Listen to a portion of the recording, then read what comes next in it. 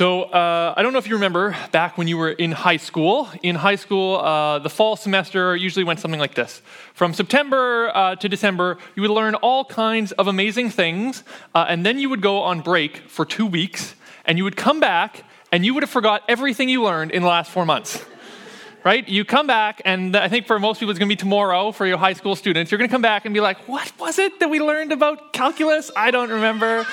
That there is some vague memory that you learned something in the fall, but you don't really remember what it is, and you have to learn it all again before exams in 3 weeks. So I don't know if you remember, but back in the fall, we studied the book of 1 Peter. And perhaps you have a vague memory that is something that we did, but you forget all the details. So what I want to do before we start, we are going to be in 1 Peter chapter 3 today. So if you have your Bibles, you can open up, go there. But I want to just give us a quick summary, reminder of everything that's happened in 1 Peter up until this point now, and then we'll jump into the text together. So Peter, at this point, he opened his letter by reminding us that we were born again to a living hope in Christ, to an inheritance that is imperishable, undefiled, and unfading, and that we have this hope just by grace. And he said that if we have this hope, though, we are going to start to live in a certain way. We have this amazing hope, but it means that we are going to start to be holy like God is holy. We are going to abstain from the passions of the flesh. And then in chapter 2, Peter has this line in verse 12, which kind of framed a bunch of the discussion that we went through. In chapter 2, verse 12, he says this, keep your conduct among the Gentiles honorable. So when they speak against you as evildoers, they may see your good deeds and glorify God on the day of visitation.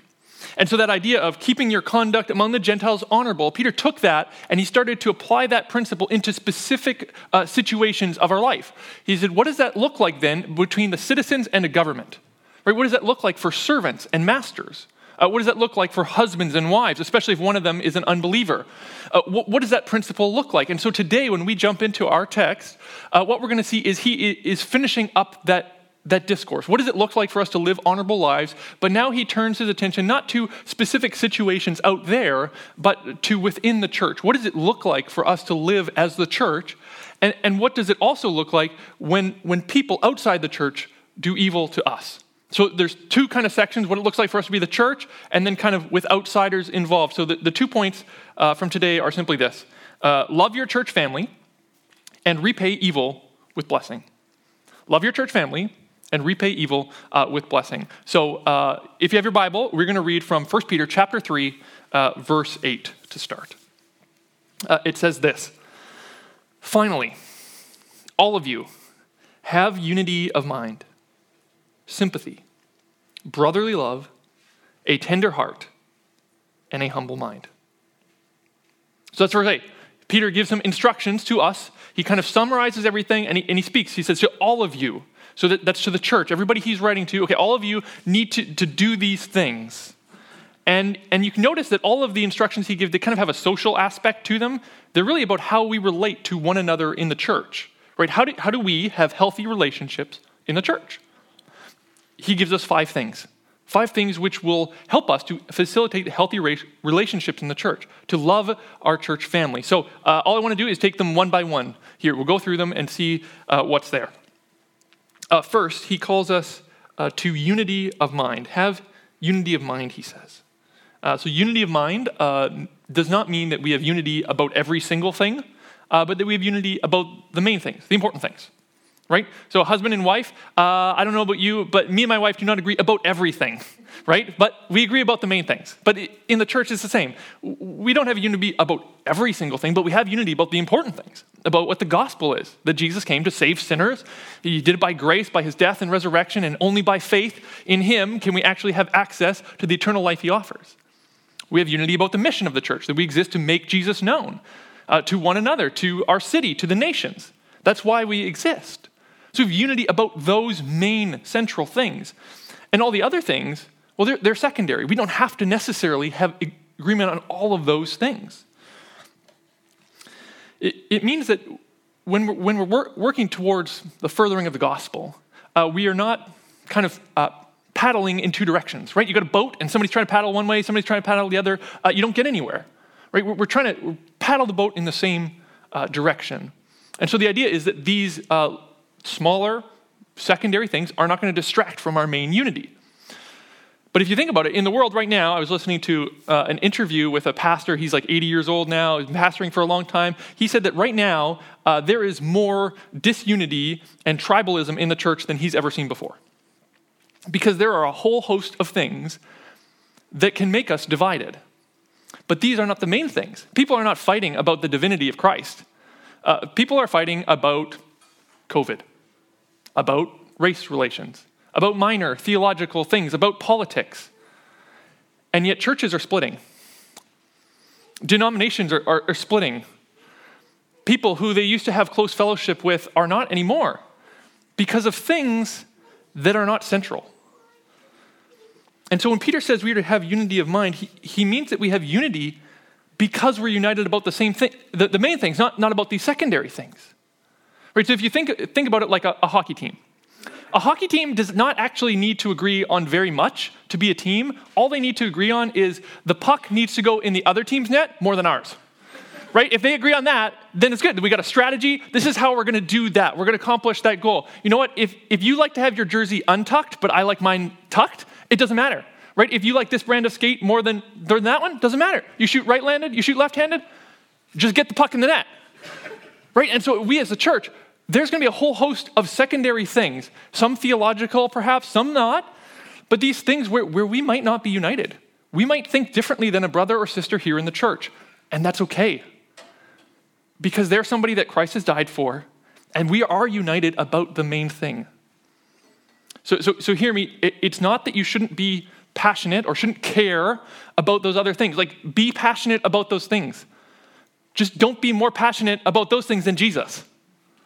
Right? Like, Jesus is the main thing. And as a church, that is what unites us. So we are to have unity of mind.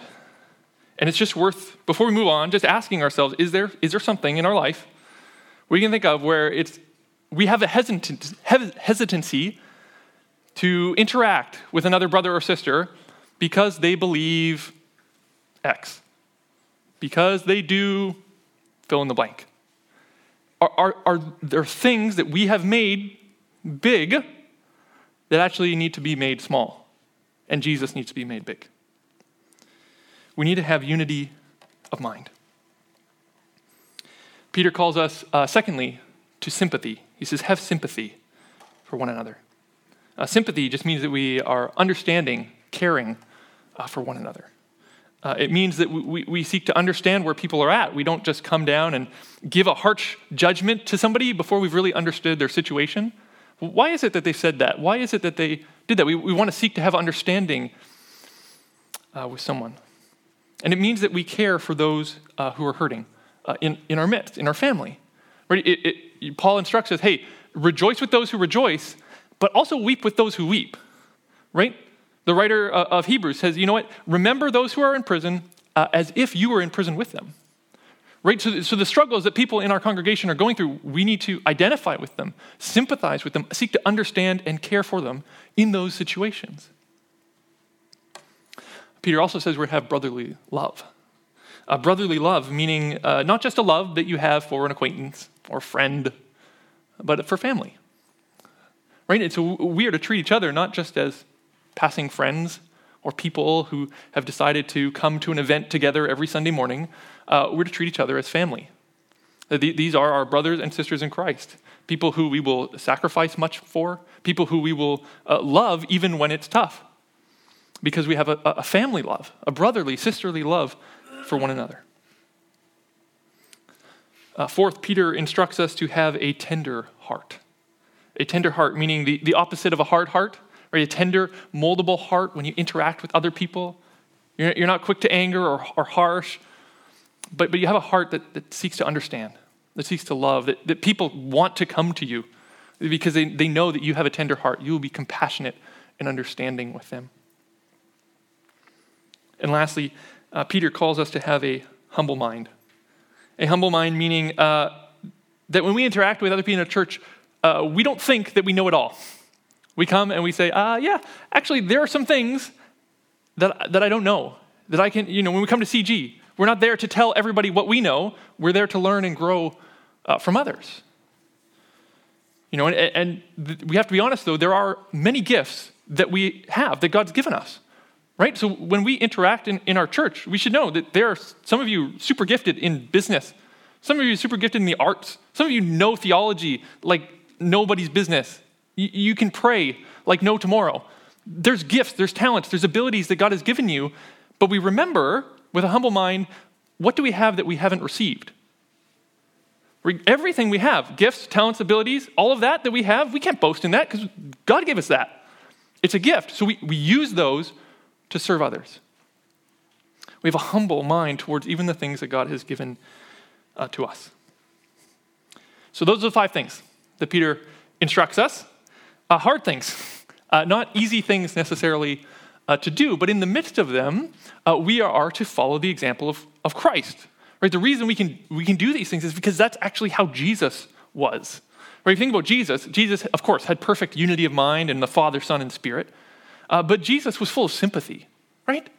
We read just in Hebrews about how we have a high priest who is able to sympathize with us in our weakness because he was tested and tried as we are, yet without sin. So he entered into our world. He came into our hurts and sorrows so that he could understand and sympathize with us. And Jesus, of course, has brotherly love. He loves us as family. Even though we were outside, he brought us into his family. He has a tender heart. Jesus is gentle and lowly in heart. He says, come to me, you who are sinners, and find rest for your souls. And Jesus, of course, is of humble mind. Because being God, he did not count that to be grasped, but made himself nothing, humbling himself and taking the form of a servant, becoming obedient to the point of death, even death on a cross. Right? Jesus humbled himself in that way. So when we act as the church, what we are doing is we're just following the head. He's the head, we're the body. We just follow after Christ and all that he has done to us. We are showing and displaying Christ to one another. And we show what Christ is like to the outside world by how we treat one another. But here's the thing. You have to actually be in relationship with other people in order to do this. Right? Like you have to actually be in community with other people if you want to actually practice the things that Peter is talking about here. You can't just do this by yourself. You can't just do it if you come on a Sunday morning for an hour and then leave. You need to be involved in other people's lives, whether that's community groups or Bible studies or it's having people over into your home. It's calling others to see how they're doing. It's being intentional, having play dates with their kids so that you can get to know and serve and love the church family. But it takes effort. It takes effort. So I do thank God, though, because I feel that by God's grace, we have experienced many of these things here in this church. I look around and I am pleased to say that I have experienced much brotherly love from many of you. I see your humble minds. But let us strive to do this more and more. Right? Let us keep striving after Christ's likeness in all that we do together as a church, that we would really love each other as a church family. So that's point 1. Point 1, love your church family.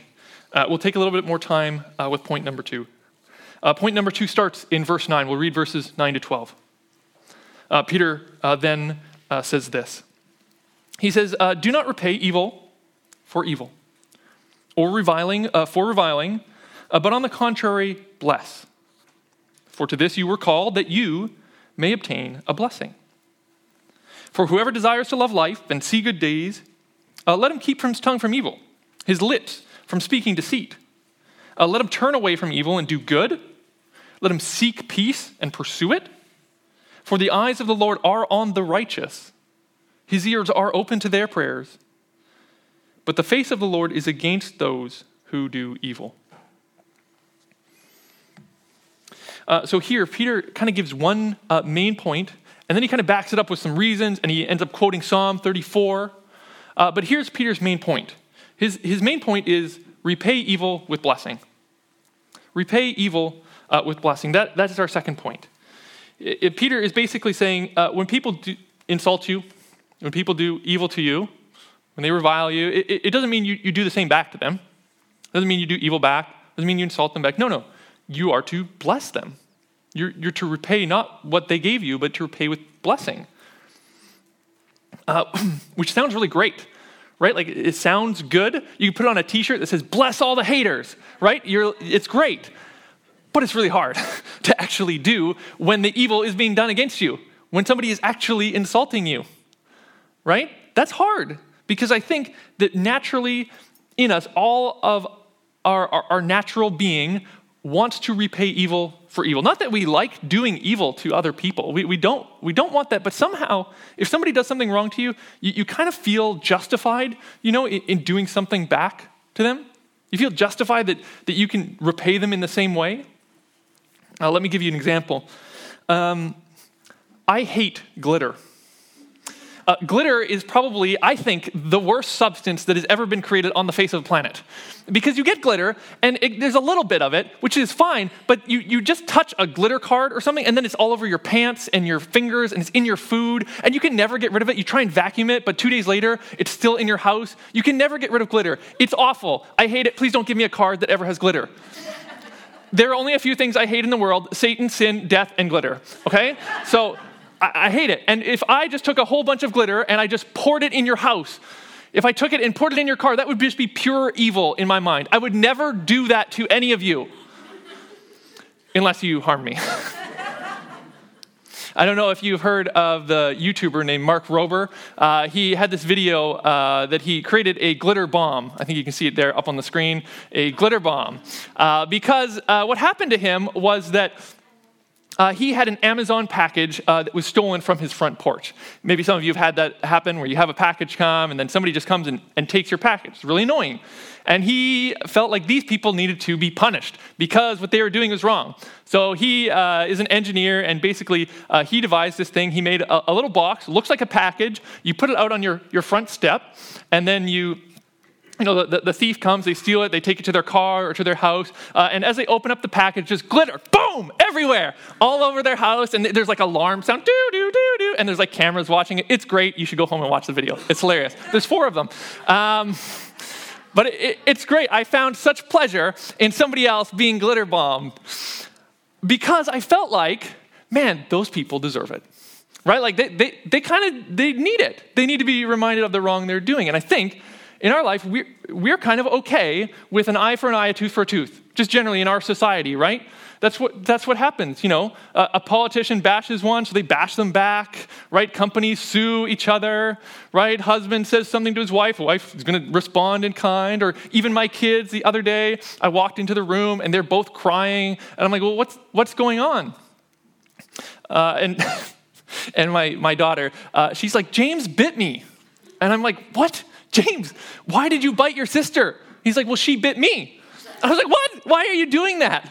But that is just our natural reaction. We bite one another back when they bite us, right? We do evil because we feel like somehow that's okay, right?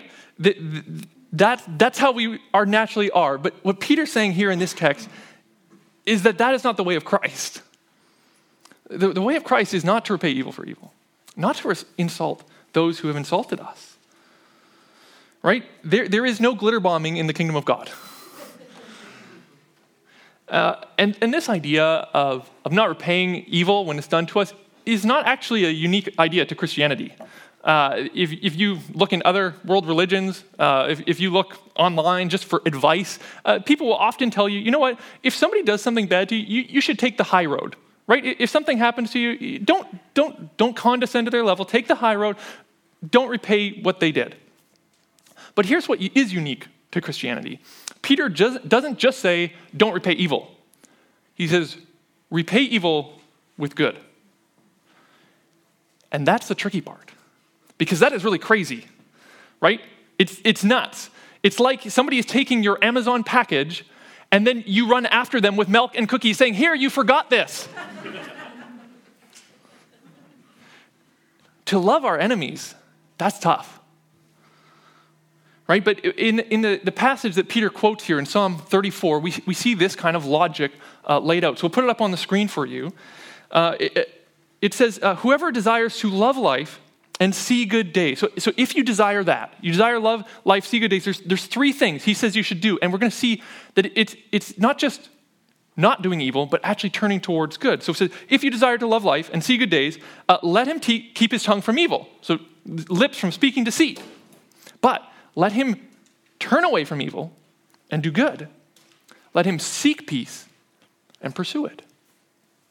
And so the emphasis here, Peter is saying, is not just that you abstain from evil, but that you actually do good. You pursue after peace, even when evil, when harm is done to you. This idea, of course, is not unique to Peter. This is not his idea in any way. He was there when Jesus gave the Sermon on the Mount, where Jesus said something very similar in Luke chapter 6. Jesus, when people would say an eye for an eye, a tooth for a tooth, Jesus says, "But I say to you who hear, love your enemies. Do good to those who hate you. Bless those who curse you. Pray for those who abuse you." Paul also continues this. This is all over the New Testament. In Romans chapter 12, he says, "Bless those who persecute you. Bless and do not curse them. Repay no one evil for evil, but give thought to do what is honorable in the sight of all." Or even in 1 Corinthians, Paul again, he says of himself, "When reviled, we bless. When persecuted, we endure. When slandered, we entreat." This is what Christians do. This is the defining mark of Christian ethics, that Christians are enemy lovers. They love those who hurt them. There's a great example of this in a guy named Dirk Willems. Dirk was one of the reformers, an Anabaptist in the early 1500s. And he came under the conviction from Scripture that what the Catholic Church was teaching about baptism was actually incorrect.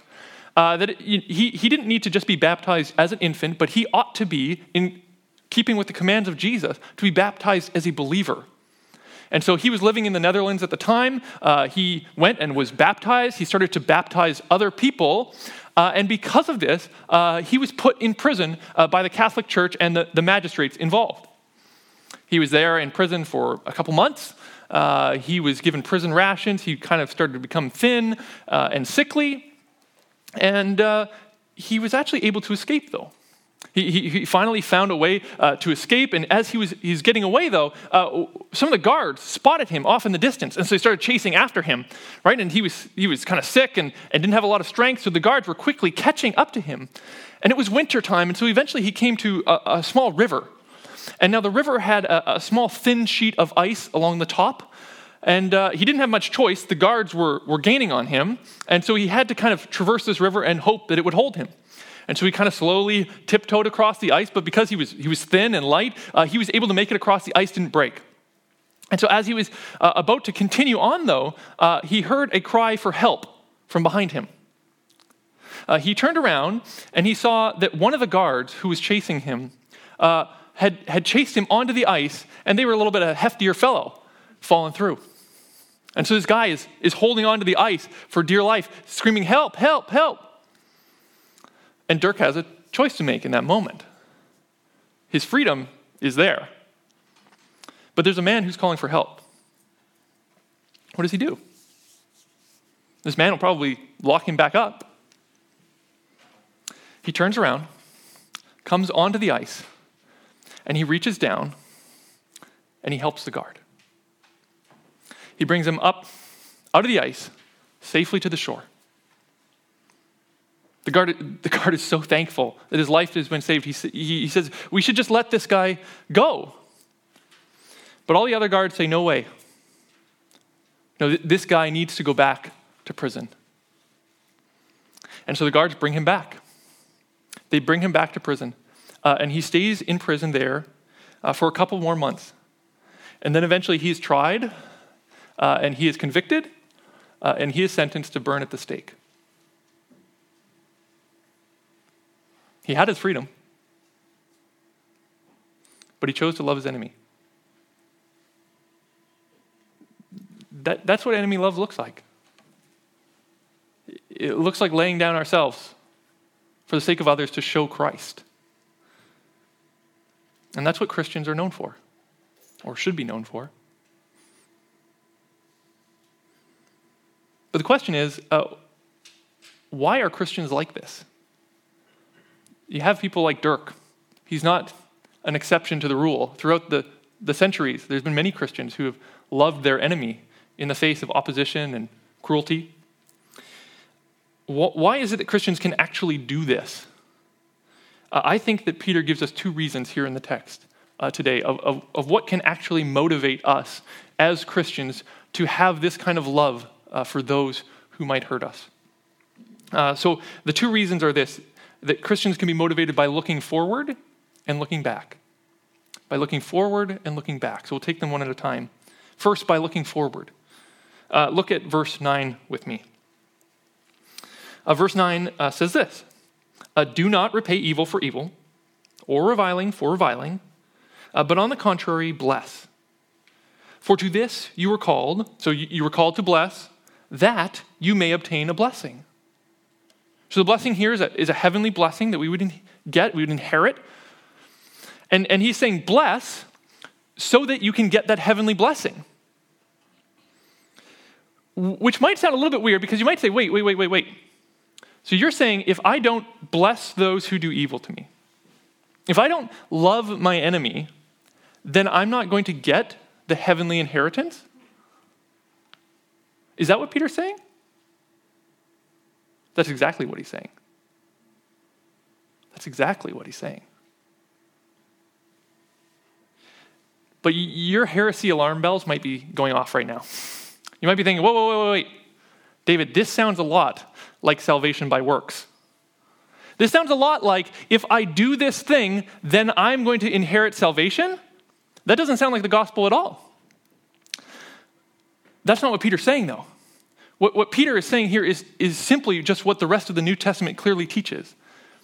And that is that if we have a true saving faith, if we have a true living hope, then that saving faith will necessarily be accompanied by good works. A true saving faith will necessarily be accompanied by good works, because that faith, that hope that we have will change us. The clearest example of this is in James chapter 2. James, he writes to the Christians, and he basically says, hey, you have faith? You say you have faith? Awesome. You say you believe in God? Great. So do the demons. Big deal. My question is, does your faith change the way you live? Do you show your faith by the way that you live? Because if you say you have faith, you believe in God, but your life is not any different, James says that's a dead faith. That's not real. Because a true hope, a true faith in God will necessarily change you. It has to, because God's doing something in your heart. John, in his letter to 1 John, he says the same thing. He says in 1 John 2:9, whoever says he's in the light and hates his brother is still in darkness. If you think you're in the light, but you're hating someone, it shows you're not in the light. He says later in chapter 3, no one born of God makes a practice of sinning, for God's seed abides in him. And he cannot keep on sinning because he has been born of God. So again, not saying we're perfect, but that if we've truly been born of God, if we've been born again to this living hope that Peter talks about, then we will be marked by a love for those even who hurt us. So again, this does not mean that we somehow earn heaven, that we earn the blessing or merit it, or any way. Salvation is by grace through faith alone. It's nothing we do. It's a gift of God. But we do demonstrate that faith is true by the way that we live. And so this looking forward should motivate us. And here's how it kind of looks. We look and we see that there is a heavenly blessing, a heavenly inheritance that is there. And we say, I want that. I want that blessing. And so because I want it, I am going to examine my own heart, examine my own motives, examine my actions to make sure that the way I am living is in accord with the hope I'm saying I have. If I truly have that hope, I'm going to make sure that I am actually blessing people, that I am actually loving others as Christ has loved me. So we are motivated to love others by looking forward. That's the first thing. The second thing we see here in the text is that we are motivated by looking back. Look again at verse 9. it says this, do not repay evil for evil, or reviling for reviling, but on the contrary, bless, for to this you were called. So you were called to bless those who do evil. And what Peter's doing here is actually referencing back to something he's just said before in chapter 2, verse 20. Look at what he says here, where he explains that phrase more fully. He says, if when you do good and you suffer for it, you endure, this is a gracious thing in the sight of God. For to this you have been called. So you've been called to endure suffering even when doing good. But why? Why? For to this you have been called because Christ also suffered for you, leaving you an example so that you might follow in his steps. He committed no sin, neither was deceit found in his mouth. When he was reviled, he did not revile in return. When he was suffered, he did not threaten, but continued entrusting himself to the one who judges justly. So Christians look back at what Christ has done. And that is their motive. They look at Christ as their example. Right? Christ, when he was going to the cross, he had thorns in his head. He had scars in his back, bleeding from the whipping of the Roman soldiers. They're there and they're putting nails in his hands. And Jesus, at that moment, has every right to give them back evil for what they are doing to him. And he has all the power in the world to do it. But what does he do? He prays for them. He prays, Father, forgive them. They don't know what they're doing. Right, so Jesus, in the midst of that, people doing evil to him, he blesses, and that is our example. But here's the thing, Jesus is not just an example. He's not just a teacher that we follow and we say, we follow your example, Jesus, because something's actually been done for us. You remember that phrase there in the verse? It says, because Christ also suffered for you. Wait, why does Christ have to suffer for you? Well, Christ has to suffer for us because the people doing evil were not just the ones who actually physically nailed him to the cross. We all have done evil against Jesus, and he had to suffer for us. Right? The picture the Bible paints is that all of us, when we do evil to one another, when we sin against one another, that is not just against us. It's ultimately against God. Right? Think about it like a child, right? If a child comes and they beat up their sibling, they've not just sinned against their sibling, they've sinned against the parent who has repeatedly told them, don't do that, right? When my son and daughter, when they bite each other, both of them are in trouble because they both sinned not only against each other, but against me, their parent. And when we do evil to others, even if we feel that evil is justified, even if they've done something to us and we do something back, we have transgressed God's commands, his instructions of how we are actually to live. And in that moment, God should give us what we rightly deserve. He should give us justice. We should get the evil, but the good news of the gospel, of course, is that he doesn't. Instead of giving us evil, he repays us with blessing. He repays us with amazing blessings of a relationship with him, of our sins forgiven, of eternal life, of being brought into a church, a people who are actually God's family and start to live out Christ's likeness. He gives us all that blessing when we did evil against him. And so when you ask the question, well, why are Christians able to bless those who do evil to them? The answer is because they have experienced it themselves. Right? All of us, if we think about what Christ has really done for us, that has got to be our motivation. That has to be the fuel in the engine of our love for others. It needs to be the wind in our sails of enemy love. All that Christ has done for us, he has done all that for us. How can we not do that for others? That daily blessing that we receive from Jesus, daily forgiveness of the evil we continually do against him, that is our motivation. It is the thing that will push us through, that will give us the ability to actually do it. Because if we just try and do it on our own, honestly, we're going to fail. We're going to fail unless we are driven forward, unless we are pushed by what Christ has already done for us. So as we close, just a bit of application for us. Because perhaps there are some of us here who really do need to examine whether our living hope that we say we have is real. We profess a faith of some kind in God. But the question is that faith really changing us? Is that faith actually leading us to want to love those who hurt us? Do we just know about God's grace, or have we experienced that grace in such a way that we are compelled, that we can do nothing other than to love those around us?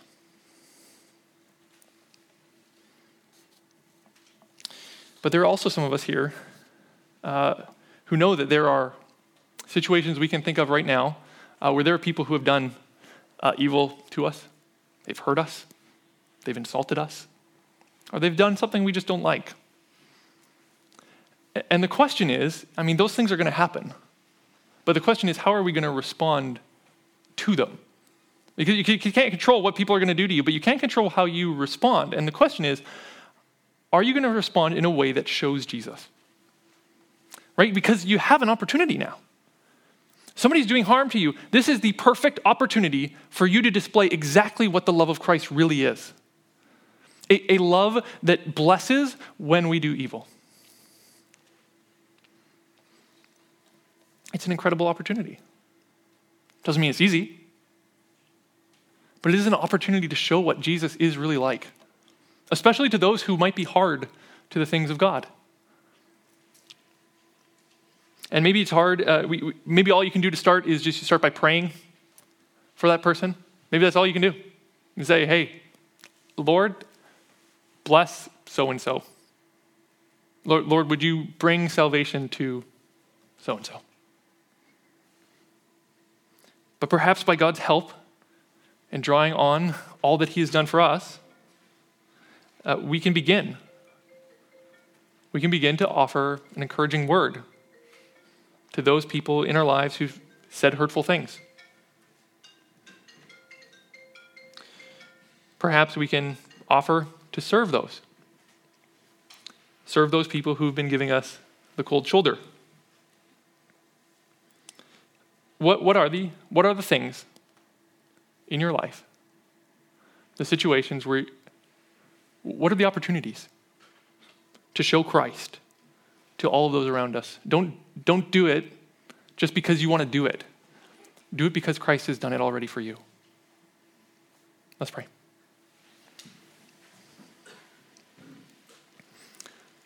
Jesus, we are so immensely grateful. We deserve nothing from you, and yet you have given us everything.